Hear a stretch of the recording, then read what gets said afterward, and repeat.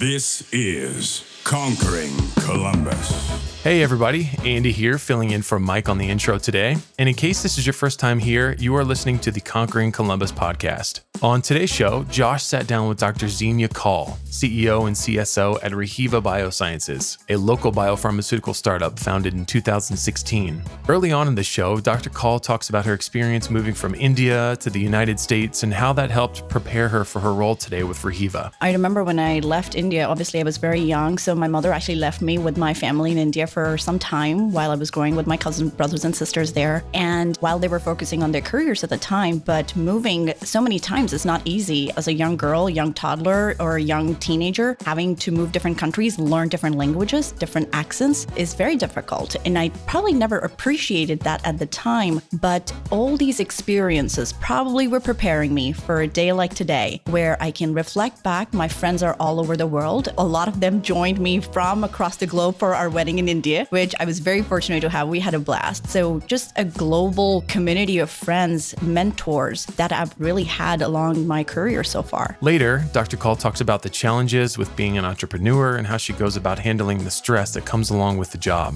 You know, you basically wipe your tears. I've cried many times during this journey where I've told my husband, I don't want to do this. But then you sleep over it, you wake up next morning, you know you can solve it, and you just do it over again. And there are days where I shut my computer, order my favorite food, and just watch Netflix and wake up next morning with a fresh energy. Josh and Dr. Kaul wrap up talking about the clinical trial process and the challenge that comes with putting the success of your products in other people's hands. When we got into clinical trials and really handing everything to our clinical site, that's when I really said things are literally out of my control now. Because our supervisors, our principal investigators, our clinicians are going to be my ambassadors to these patients. Clinical trials are, I'm not saying the second option, but most patients have the standard of care option that they can take. If they choose not to, then clinical trials are an option to them. Secondly, sometimes patients have unfortunately tried everything that was available to them. There is no other drug that their clinician could offer to them, but then there are investigational drugs that are being tried. So patients can choose to be part of a clinical trial after they've tried a lot of different things. That's it for me today. We hope you enjoyed this interview with Dr. Kaul, and if you do, make sure you hit that subscribe button so you won't miss any other interviews.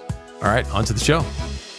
Hey everybody, welcome to Conquering Columbus. Today on the show, we're joined by Dr. Xenia Kaul, CEO and CSO of Rehiva Biosciences. Rehiva Biosciences is a clinical stage biopharmaceutical startup founded in 2016, discovering and developing naturally occurring complex botanical agents to treat and manage cancer. Their goal is to help people live longer and healthier with cancer, ultimately transforming cancer treatment into disease management. They recently started their phase 1 clinical trial of their drug, RH324. We're excited to have Xenia on to talk about her journey and why she founded Rehiva and what the future may hold and a whole lot more. Welcome to Conquering Columbus, Xenia. Hello, everyone. So where we normally start is background on our guests, and that could be milestones along the way. I'm always personally curious to learn more about where you grew up and what got you to Columbus and how your professional journey and everything unfolded. So do you want to take us back to the early days? Of course. Well, I was born in India. I was raised in Japan, and I did my grad school in Sydney, Australia. So when I was coming to Columbus, I apologize in advance to your listeners. I did not know where Columbus, Ohio was.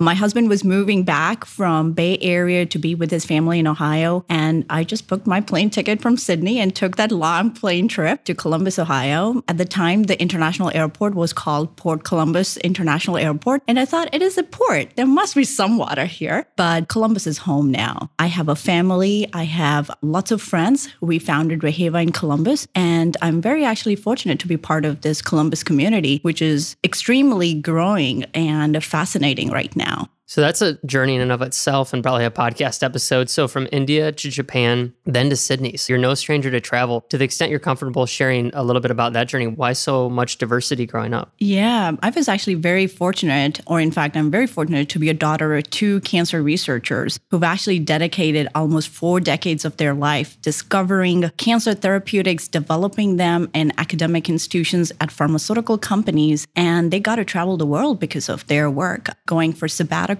and I accompanied them alongside. I remember my mother taking me as a young girl to different aging and cancer conferences, and I always wondered why she would be dragging me to these aging conferences. And I think it's those diverse experiences that has really allowed me to found a company, lead it the way I do and the way I live my life right now. So just having experience traveling the world, whether it was their convention centers at the time, but I think just my parents' work really took them around the world and I followed along. Yeah, I'm always really envious of people who have situations where they could grow up and get that set of diversity. I'm very culturally ignorant to most things. And like, as I've started to travel and be fortunate to travel more as I've grown up, it's helped with just my understanding of the world as a whole and emotional intelligence and to see different cultures and the way people act. And so I'm assuming that shaped you a lot growing up and molded you as you continue to evolve in your professional career. Absolutely. I remember when I left India, obviously I was very young. So my mother actually left me with my family in India for some time while I was growing with my cousins, brothers and sisters there. And while they were focusing on their careers at the time, but moving so many times is not easy. As a young girl, young toddler, or a young teenager, having to move different countries, learn different languages, different accents is very difficult. And I probably never appreciated that at the time, but all these experiences probably were preparing me for a day like today, where I can reflect back. My friends are all over the world. A lot of them joined me from across the globe for our wedding in India, which I was very fortunate to have. We had a blast. So just a global community of friends, mentors that I've really had along my career so far. And so when you get to Sydney, did you say that you did all of your studies there or just a portion of them? Partly. I did my middle school in Sydney and my graduate studies. At the time when I was doing my middle school, I never knew I would be going back to Sydney, which is such a beautiful place to do my grad school, which I never got to explore as much as a grad student because you're working the lab 2 a.m., go home, come back next morning to lab. But I sometimes say my heart is still in Sydney. So what did you study in undergrad?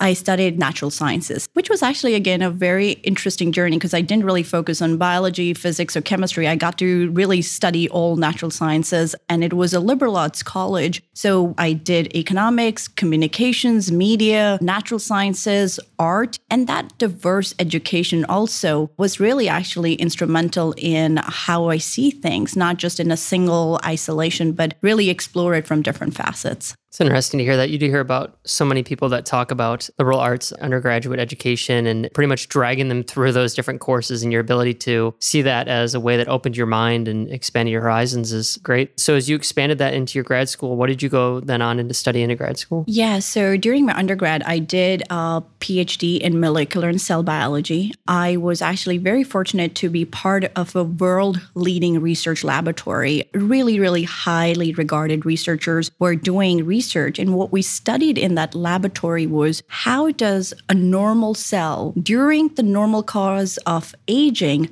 convert into a cancer cell. So what really triggers in a normal cell that converts it into a cancerous cell? So I was involved in really understanding that pathways, those mechanisms. And now that we know, and it's very well documented, that cancer is such a multifaceted disease that multiple pathways are involved, multiple genes are involved. And I truly believe that's why that no single drug is really going to be that treatment for cancer. It will really need that multidisciplinary, multiple cancer drug approach if we were going to manage the disease. Right now, majority of cancer treatment is more in treatment phase. You know, you get diagnosed, you get treatment, you go into remission, and then unfortunately, if some patients relapse, they go into treatment again. But I truly hope in next 10, 15 years that we really make cancer a disease that we can manage over time. I really hope that it's not a death sentence like it is today for a lot of cancers. For example, heart disease almost 20 years ago was very deadly, but now a lot of people live with heart diseases. We manage the disease very efficiently. And I really hope that with all the advancements that are going around in the world, in the field of cancer, a multidisciplinary approach will ultimately make cancer a disease that we manage. This might be a dumb question, even a hard question to answer. How far back does cancer date? Do we know, like when the first signs of it started to rise? There have been some documented evidence, but maybe at the time we did not know it was cancer. It was something that was maybe like a tumor mass or something that probably there were some pathological markers that we were able to look at, but not really understanding if it's really a disease. But we've come a long way in a lot of cancers. Some are still very deadly. Long-term survival is still very short. 5-year survival is short for a lot of cancers. But for example, breast cancer, even some of the lung cancers have made a lot of progress. And I think that's really attributed to us really understanding the disease, that it is truly multifaceted. No single thing is going to really do the treatment long-term.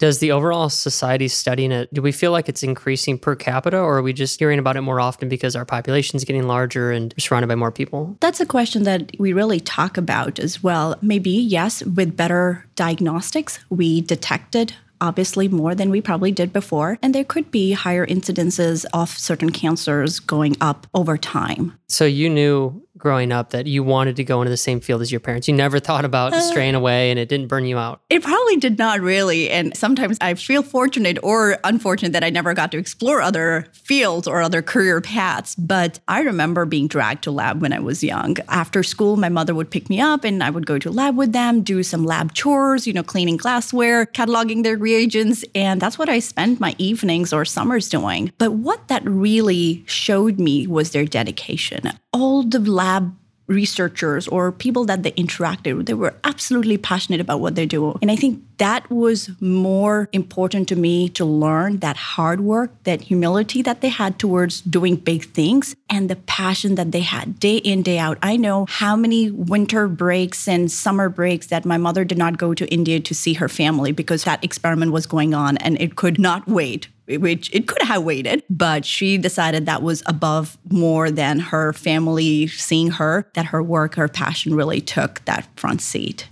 Mike and I talk about this a lot from our experience in athletics and just being surrounded by really incredible and exceptional achieving individuals and winning Olympics and things like that. And just to see the drive, but also just to see the mindset and start to understand when you surround yourself by that it's possible. It's the old adage of who you surround yourself with. Well, thankfully, these were your parents. And to watch them trying to change the world, I could see where the motivation would come from. Yeah, I often say that it could have led in two directions. One, I could completely not like it because that's all they talked about or on dinner tables all the time. I remember there used to be a short walk from my parents' apartment at the time to their laboratory. And in the evenings after dinner, we would take a short walk and my dad would be explaining to me about his experiments. Or I could just love it the way it did. And I think I chose the latter. And I often say sometimes researchers and entrepreneurs particularly are a little delusional, which is a very terrible way to live because you think everything is possible. You think that you can make the difference. And I think that has been a huge motivation, even as a researcher, that I'm going to try to find out how this works. As a researcher, my 9 out of 10 experiments actually failed. It was that one successful one that really kept you going, that, okay, I'm going to do 9 more or 10 more to figure this out. And similarly in entrepreneurship, we face so much roadblocks. We have to put out fires every day trying to solve different things. And there would be 100 reasons that somebody can tell me why should you be not developing botanical drugs, but I needed that one reason why I should be developing it. And I think that really propelled us, and I think hopefully that would be the future of the company. Our sponsor is Waveform Music Group. Andy and Carlin have been working with us to take the production of Conquering Columbus to the next level, and Josh and I could not be happier with the results. Outside of podcast production, Andy and Carlin are experts in songwriting, music production, and sonic branding for companies of all sizes. And to learn more about them, head to their website, createwaveforms.com. That is createwaveforms.com, and tell them Conquering Columbus sent you. And as we continue to progress down your journey and then jump into Rehiva, I want to just talk a little bit about that piece a little bit more. And I know what you're saying, and I've felt it before. How do you root yourself with such large aspirations and feeling that you can be the one that changes the world?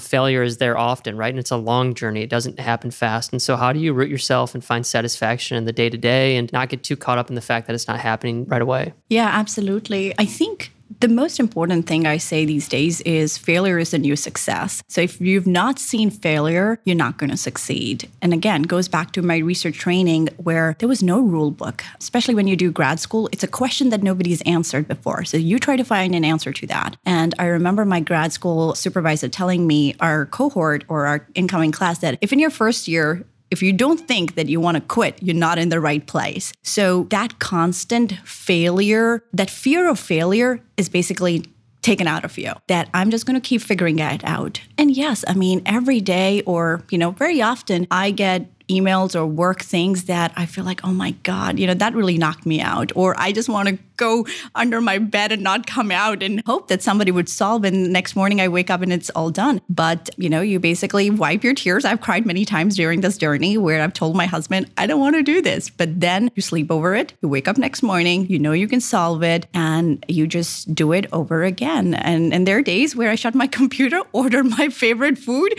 and just watch Netflix and wake up next morning with a fresh energy. So you get done with your PhD, and then how does your journey unfold? You eventually find your way to Columbus, realize there's no water. Everybody's disappointed when they get here and realize there's no water. Yeah, actually, so this was in 2012. I defended my PhD thesis and I came to Columbus. I had to find a laboratory where I could continue doing my research. So there were actually two laboratories. I started doing a postdoc fellowship at Nationwide Children's here in Columbus. And within almost 9 months, I actually got NIH fellowship to continue doing fellowship work at Ohio State. So I actually moved from Nationwide Children's to Ohio State to do my NIH fellowship. And along the same time, I got the Pelotonia fellowship as well. So I was very grateful for all the support that I was getting for the research that I needed to do as part of my fellowship. And as I said, I had moved countries so many times, and I was here now in Columbus. No friends, no family, a husband that I had not really interacted a whole lot with previously. And my husband was doing MBA at Fisher College here. So what was Zina going to do? Was going to go get an MBA. So I actually joined my husband to get MBA in the evenings. Around 2016, I finished my fellowship as well as my MBA, and I had actually a big consulting job to go to New York to do that. And it was during my MBA classes when I met my co-founder, Bill Diffenderfer. Bill is a serial entrepreneur. He's double my age. He comes from a transport industry. He's a trained corporate finance lawyer. He knew how to run companies and how to scale them. And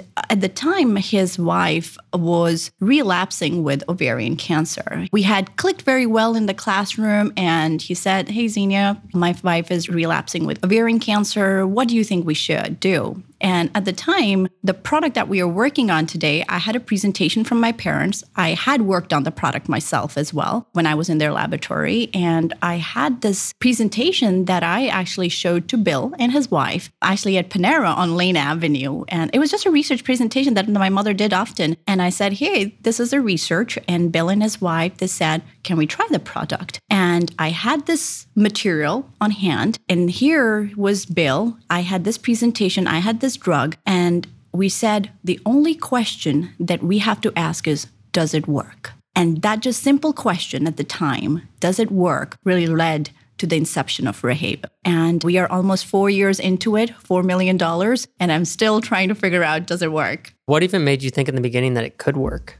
It's all the laboratory experiments that my parents had done for 15 years. Repeatedly, it kept showing promising results. We have a lot of animal data. And because it is a plant-based medicine or it is naturally derived drug, what we have is prior human use. So the base plant actually has a lot of human use, which is very well documented. There is safety of the plant. We have a unique seed line and cultivar of the plant that we have some protection around. Prior human use, a lot of animal data from our laboratory work really convinced us that we have to find out if it works in humans. And that's generally the pathway. The FDA provides a great rigorous pathway to figure out if a drug works in a human setting. And as you're going through your fellowship, are you focused on one particular area as you're going through this and continuing to build and get better and better and better at what's led you to where you are today? Or is it all different areas of cancer? Primarily, my research mostly has focused on really understanding the nuts and the bolts of cancer. And yes, I have focused on certain types of cancers just because the laboratory focused on it, but I always really focused on what really fundamentally changes a normal cell into a cancerous cell. It's really fundamental, grassroots, like what are the functions, what are the changes that happen that really converts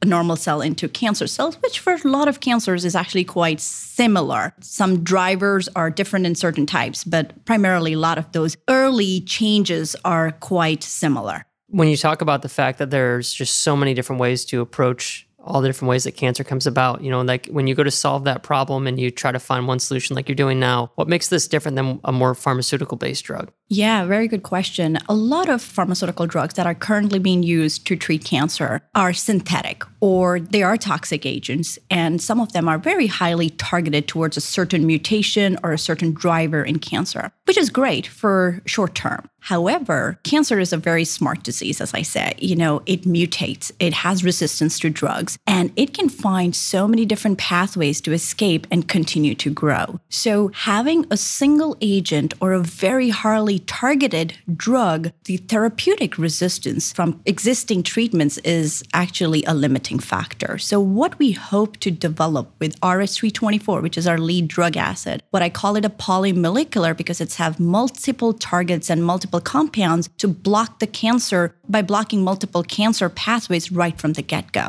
So what I like to call it is actually nature's combination therapy. So you have a lot of different ingredients in this single drug that allows the cancers to be stopped from multiple pathways from the get-go. So there is this broad spectrum approach as well as there is a narrow approach within the drug. And I think that kind of approach is necessary as we go into developing more safe, more tolerable, and long-term efficacy of cancer drugs. I love the natural elements of it. I mean, I'm probably the most caveman hard-headed when it comes to science and health in the body. I mean, I know just from my own personal health journey and things like that, what works and what doesn't work. But I've always been a huge advocate for the closer that you can get to something natural that comes out of the earth without the processing, without manipulating it. Just makes sense to me that that's going to be the ticket to the greater things in our life. And so this natural element of it just feels very right. And I almost wonder if you think, we'll look back in 15, 20 years and say, we were literally poisoning ourselves. I mean, we're doing everything we possibly can, and it's all a great intention, but poisoning ourselves to stop something. And there's this greater solution in play we were ignorant to at the time. Sure. So almost 40% of cancer drugs that we use in clinic actually have some sort of inspiration from nature. Whether, they were, some part of the drug came from nature, some similarities, how nature has so many different solutions to the problems. So a lot of research that we did in cancer field actually had a lot of inspiration from nature. But what happened over time was we could not keep the formulations natural for many reasons. For example, a classic drug that is currently used to treat a lot of cancers in clinic today is Taxol. Taxol came from Pacific yew tree. It's a huge tree, and the bark of the tree actually had the active ingredient. So almost 40, 50 years ago, when the researchers were discovering that, oh my God, there is an active ingredient in this bark that can actually kill cancer cells, and they started, extracting it from the Pacific yew tree bark. And that extraction was just laborious, couldn't scale it up, and the tree actually dies when you take the bark of the tree. So from an ecological point of view, that was just a huge burden. That was just not sustainable. And to agriculturally grow plants to the standards that FDA requires you to have consistency, reproducibility, and scalability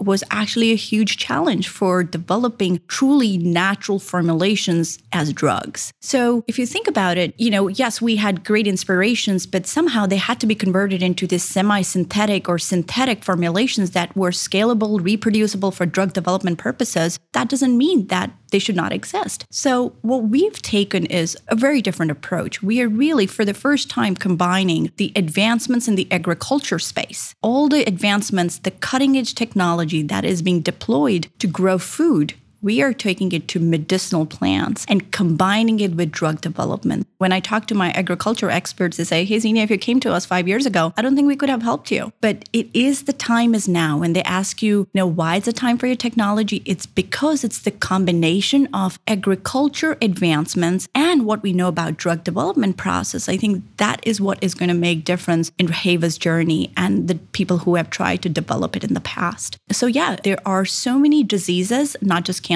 I always say about major diseases that can have drugs from botanical origin that can be developed. And what we know that our drug is much more safer, much more tolerable, and long-term efficacy of the drug because we try to target multiple cancer pathways right from the get-go, not try to figure it out as the patient is developing resistance to the drug that they are taking. All the great work that's being done, I think that's extraordinary, but it is going to be that multidisciplinary approach that we will have to take as we try to manage the disease. I'm sure this is a question that I would assume you get a lot as you talk about these different advancements that have come out. It's like, how in the world does somebody walk up to a bark and just start realizing, or walk up to a plant? It makes me want to walk outside and I'm just going to start eating random things. And I'm like, well, I guess we'll figure out what happened, So how does that happen? I think this is where the curiosity of a researcher comes in. And there's always one serendipitous experience. Like in my parents' case, they are not plant researchers. They are hardcore molecular biologists. Their training is in synthetic drugs. But one summer internship, a student from India walks into their lab wanting to test this plant material in the cancer models that they had established over time. And that summer, one experiment that when they put this plant material onto the cancer cells as well as normal cells, it selectively killed cancer cells and left the normal cells alone, was the discovery that really took that 15 years of their life. So as researchers, that curiosity, that spark that somebody talked about, or historical uses sometimes in plant research field is also a great starting point that somehow, people were using it for something, did not know exactly why. But as researchers, we are really good at figuring out the pathways, how does it work, in all of those situations. So there's always some sort of an inspiration for us to do that next experiment. So it's almost this colliding of worlds from all the different sciences coming together to create... My journey with Rehiva is full of those experiences. Me meeting my co-founder was, again, a very fortunate situation. Never thought I would. And starting a company was something that I never thought I would do, but never say never. And so you're in that Panera.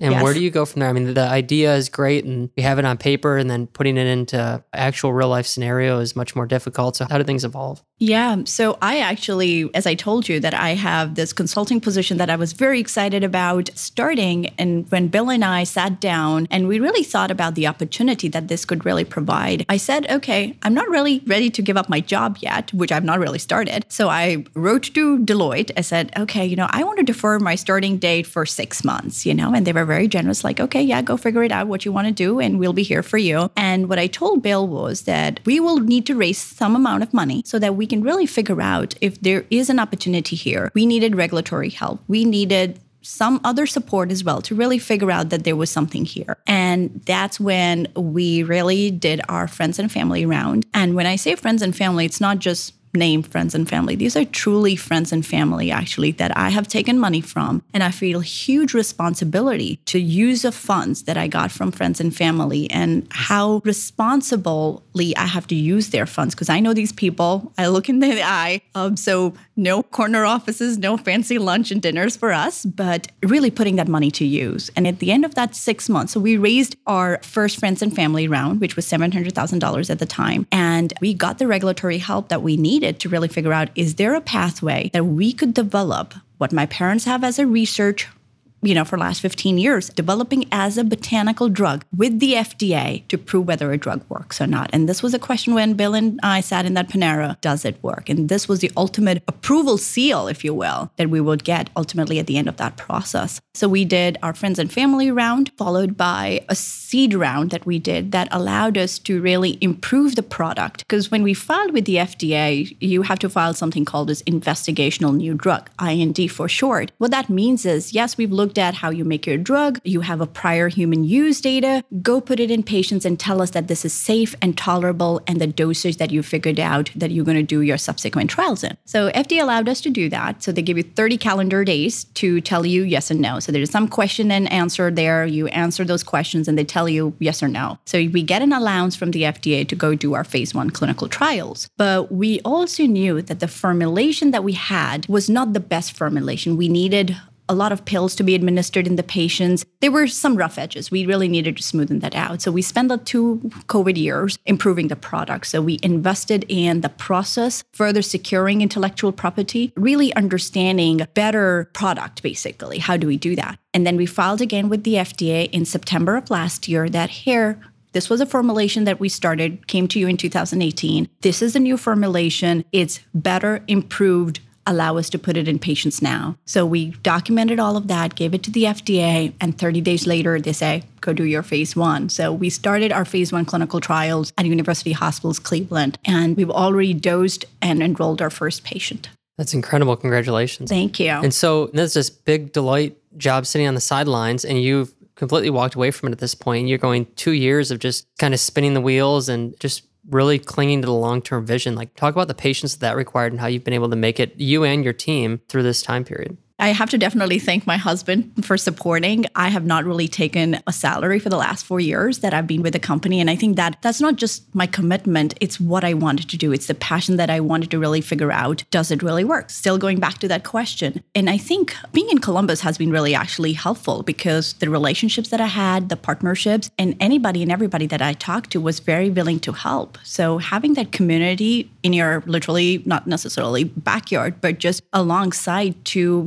talk to your friends who are in a similar space. And that really allowed me to really see if there is something here. I often joke, one of my early friends from MBA actually came to work with us for the first 6-9 months. We didn't pay them anything. Obviously, they got some equity, but they gave their time. And in return, maybe they got to put it on their resume. And it was a very collaborative process. But they all had to make money. So they had to move on to jobs, hopefully bigger or whatever was necessary at the time. But we started with a 4-people office in Short North. And, we raised our friends and family around. We started working on it. We got that IND, which is a huge milestone in a biotech space. And a few of my friends left because they needed to make money and we could not afford to pay them on a regular basis. Mostly in our world, and in early days, we worked with a lot of contractors and consultants. And it's not uncommon to have a virtual model. We really bootstrapped everything. We had the world's leading researchers, regulatory people, but not really as full-time employees. We were getting all the help we needed when it was necessary. So we started with this 4-person office. With every successful round of funding, my office size actually shrunk. So from 4 people, I went down to 2. And now I'm in a 1-person office when my company is in a phase 1 clinical trial. But that really tells you that you don't need big offices. You don't need fancy office art to be successful. And I sometimes joke that it doesn't feel like succeeding when my office size is shrinking. But as my co-founder has always taught me, and I think he's been a huge mentor, he's seen everything. And he tells me, you have to figure out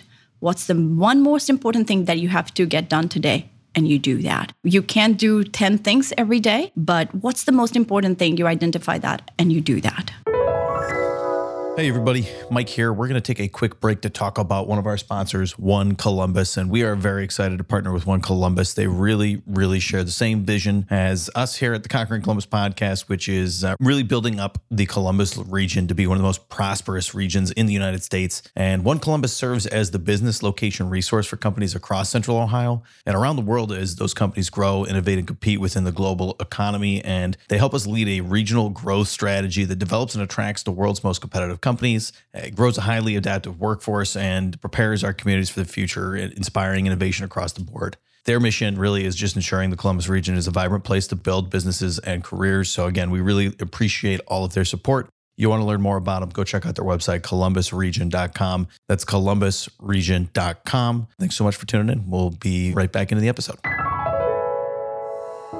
And so we have our first human under trial. Mm-hmm. And maybe take me through that process too. Like if I'm an individual that's been diagnosed with cancer and I have multiple options in front of me and there's an experimental one, I mean, that's got to be a difficult choice for that individual, but also difficult for you to convince them that you're the pathway to go. Absolutely. When we got into clinical trials and really handing everything to our clinical site, that's when I really said things are literally out of my control now. Because our supervisors, our principal investigators, our clinicians are going to be my ambassadors to these patients. Clinical trials or investigational new drugs are, I'm not saying the second option, but most patients have the standard of care option that they can take. If they choose not to, then clinical trials are an option to them. That's one way of looking at it. Secondly, sometimes patients have unfortunately tried everything that was available to them. There is no other drug that their clinician could offer to them, but then there are investigational drugs that are being tried. So patients can choose to be part of a clinical trial after they've tried a lot of different things. For a typical phase 1 clinical trial, the eligibility criteria are actually quite stringent for any clinical trials for that matter. And I think that's what makes clinical trials really difficult to enroll patients is because your eligibility criteria or exclusion criteria are very stringent. You cannot have just all comers, and if your trial says, it's for lung cancer, not all lung cancer patients can be part of that trial. So there is a very stringent lung cancer criteria that we have to fulfill that, you should have tried XYZ. You should be this kind of a patient. It is very narrowly defined. So that's why it's very difficult to actually enroll patients in clinical trials. That's why it takes a really long time to really recruit patients for a trial because it's not as simple as a choice that, I just want to be part of a clinical trial. No, you really have to meet that criteria. And then even if you met the criteria, then you have to go through all the testings. And if all your parameters are within what's defined, then only you become part of the trial. And so where do you go from here? I mean, knowing all that, what is the next major milestone for you and the company? Absolutely. So the next big milestone, obviously, is to continue recruiting patients for the trial. So we have to complete this phase 1 clinical trial to understand, is this drug safe? How is it being tolerated? And what is that optimal dose level that we will use for the subsequent or future trials? The next step for Rehaeva is we are going to be fundraising for our future trials. We have to grow the company. As I said, that we are a virtual company. The executive team is very small. We rely on a lot of contractors and consultants, but the executive team has to grow within now. So hiring is going to be an important milestone for us, funding, and really thinking about what is the next trial that we would have to do, again, to answer that question. Does it work? So there's a lot of great work ahead of us. Drug development is a long journey and something that requires a lot of patience, a lot of money, and a lot of brilliant minds to figure it out. How many humans do you typically have to go through during that phase 1 trial? Each trial can be different, but our trial needs 6 patients and it's a 28-day trial. So once the patients have been screened, they have been deemed eligible for the trial. They go through all their blood work, all the scanning that we have to go through, and then the patients are dosed. They do a 28-day trial, and at the end of the trial, all the data is recorded, and then we have to report to the FDA, what did we find from these 6 patients? And each trial is actually different. So some trials could be a little bit longer, shorter, or a number of patients can be different. It really depends what you're trying to investigate. And so it's a rather quick turnaround, at least for this phase of it. Yes. But then as you continue to push forward, you won't know what the additional phases look like until those come to fruition. Yes. So we have some really good ideas of what we would like to investigate in the upcoming trials. For example, we really want to learn, does our drug improve the overall survival of the patients? One important factor are the limitations of current therapies, as unfortunately a lot of us are touched by some immediate family member or somebody in our circles by cancer. So we know that the quality of life factor is huge. A lot of patients suffer from that. So we truly believe in developing a drug that it should not just have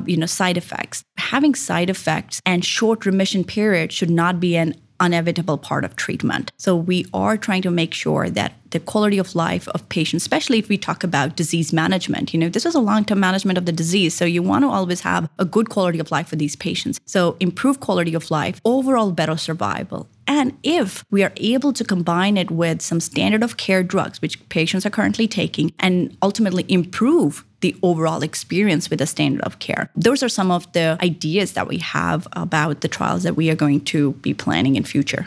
You might not have the answer to this, but I'm just curious, as we're talking through this, how many organizations and companies and individuals go through this process over the years, only they come to the end and realize that it's not going to work, and you've spent 10, 15, 20 years on this journey. I mean, tremendous amount. In fact, a lot of pharmaceutical companies or small biotechs fail at different stages. There is this funnel that all scientists and researchers in life sciences know about. It's a funnel. There's hundreds and thousands of compounds that are being screened right now for different therapies. Cancer in this case, it funnels down to hundreds in preclinical stage at before clinical. Then it further funnels down that not FDA thinks that all should be developed as drugs. So you may not get that IND allowance from the FDA for different reasons. Then only, tens will probably make it to phase 1. And then even a smaller number will make it to phase 2 clinical trials. So it is a very expensive endeavor, but hey, that's how drugs are developed.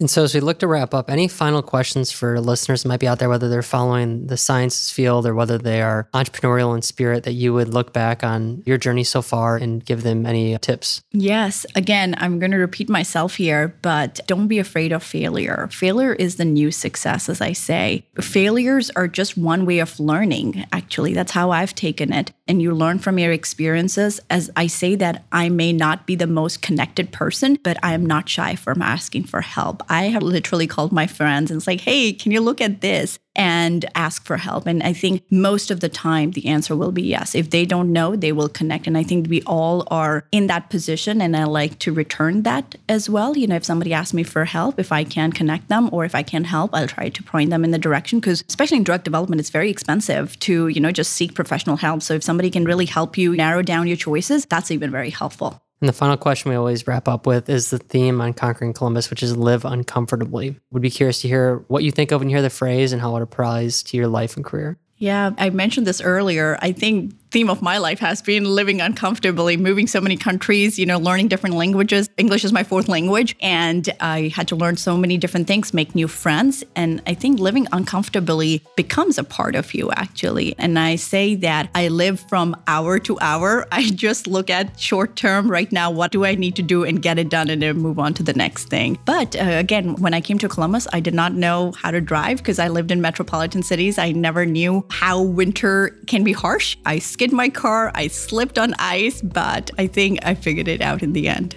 I'm just glad you didn't buy a boat before you landed. Well, thank you so much for joining us today, Doctor, and we're excited to continue to watch the future of the company and see how things evolve.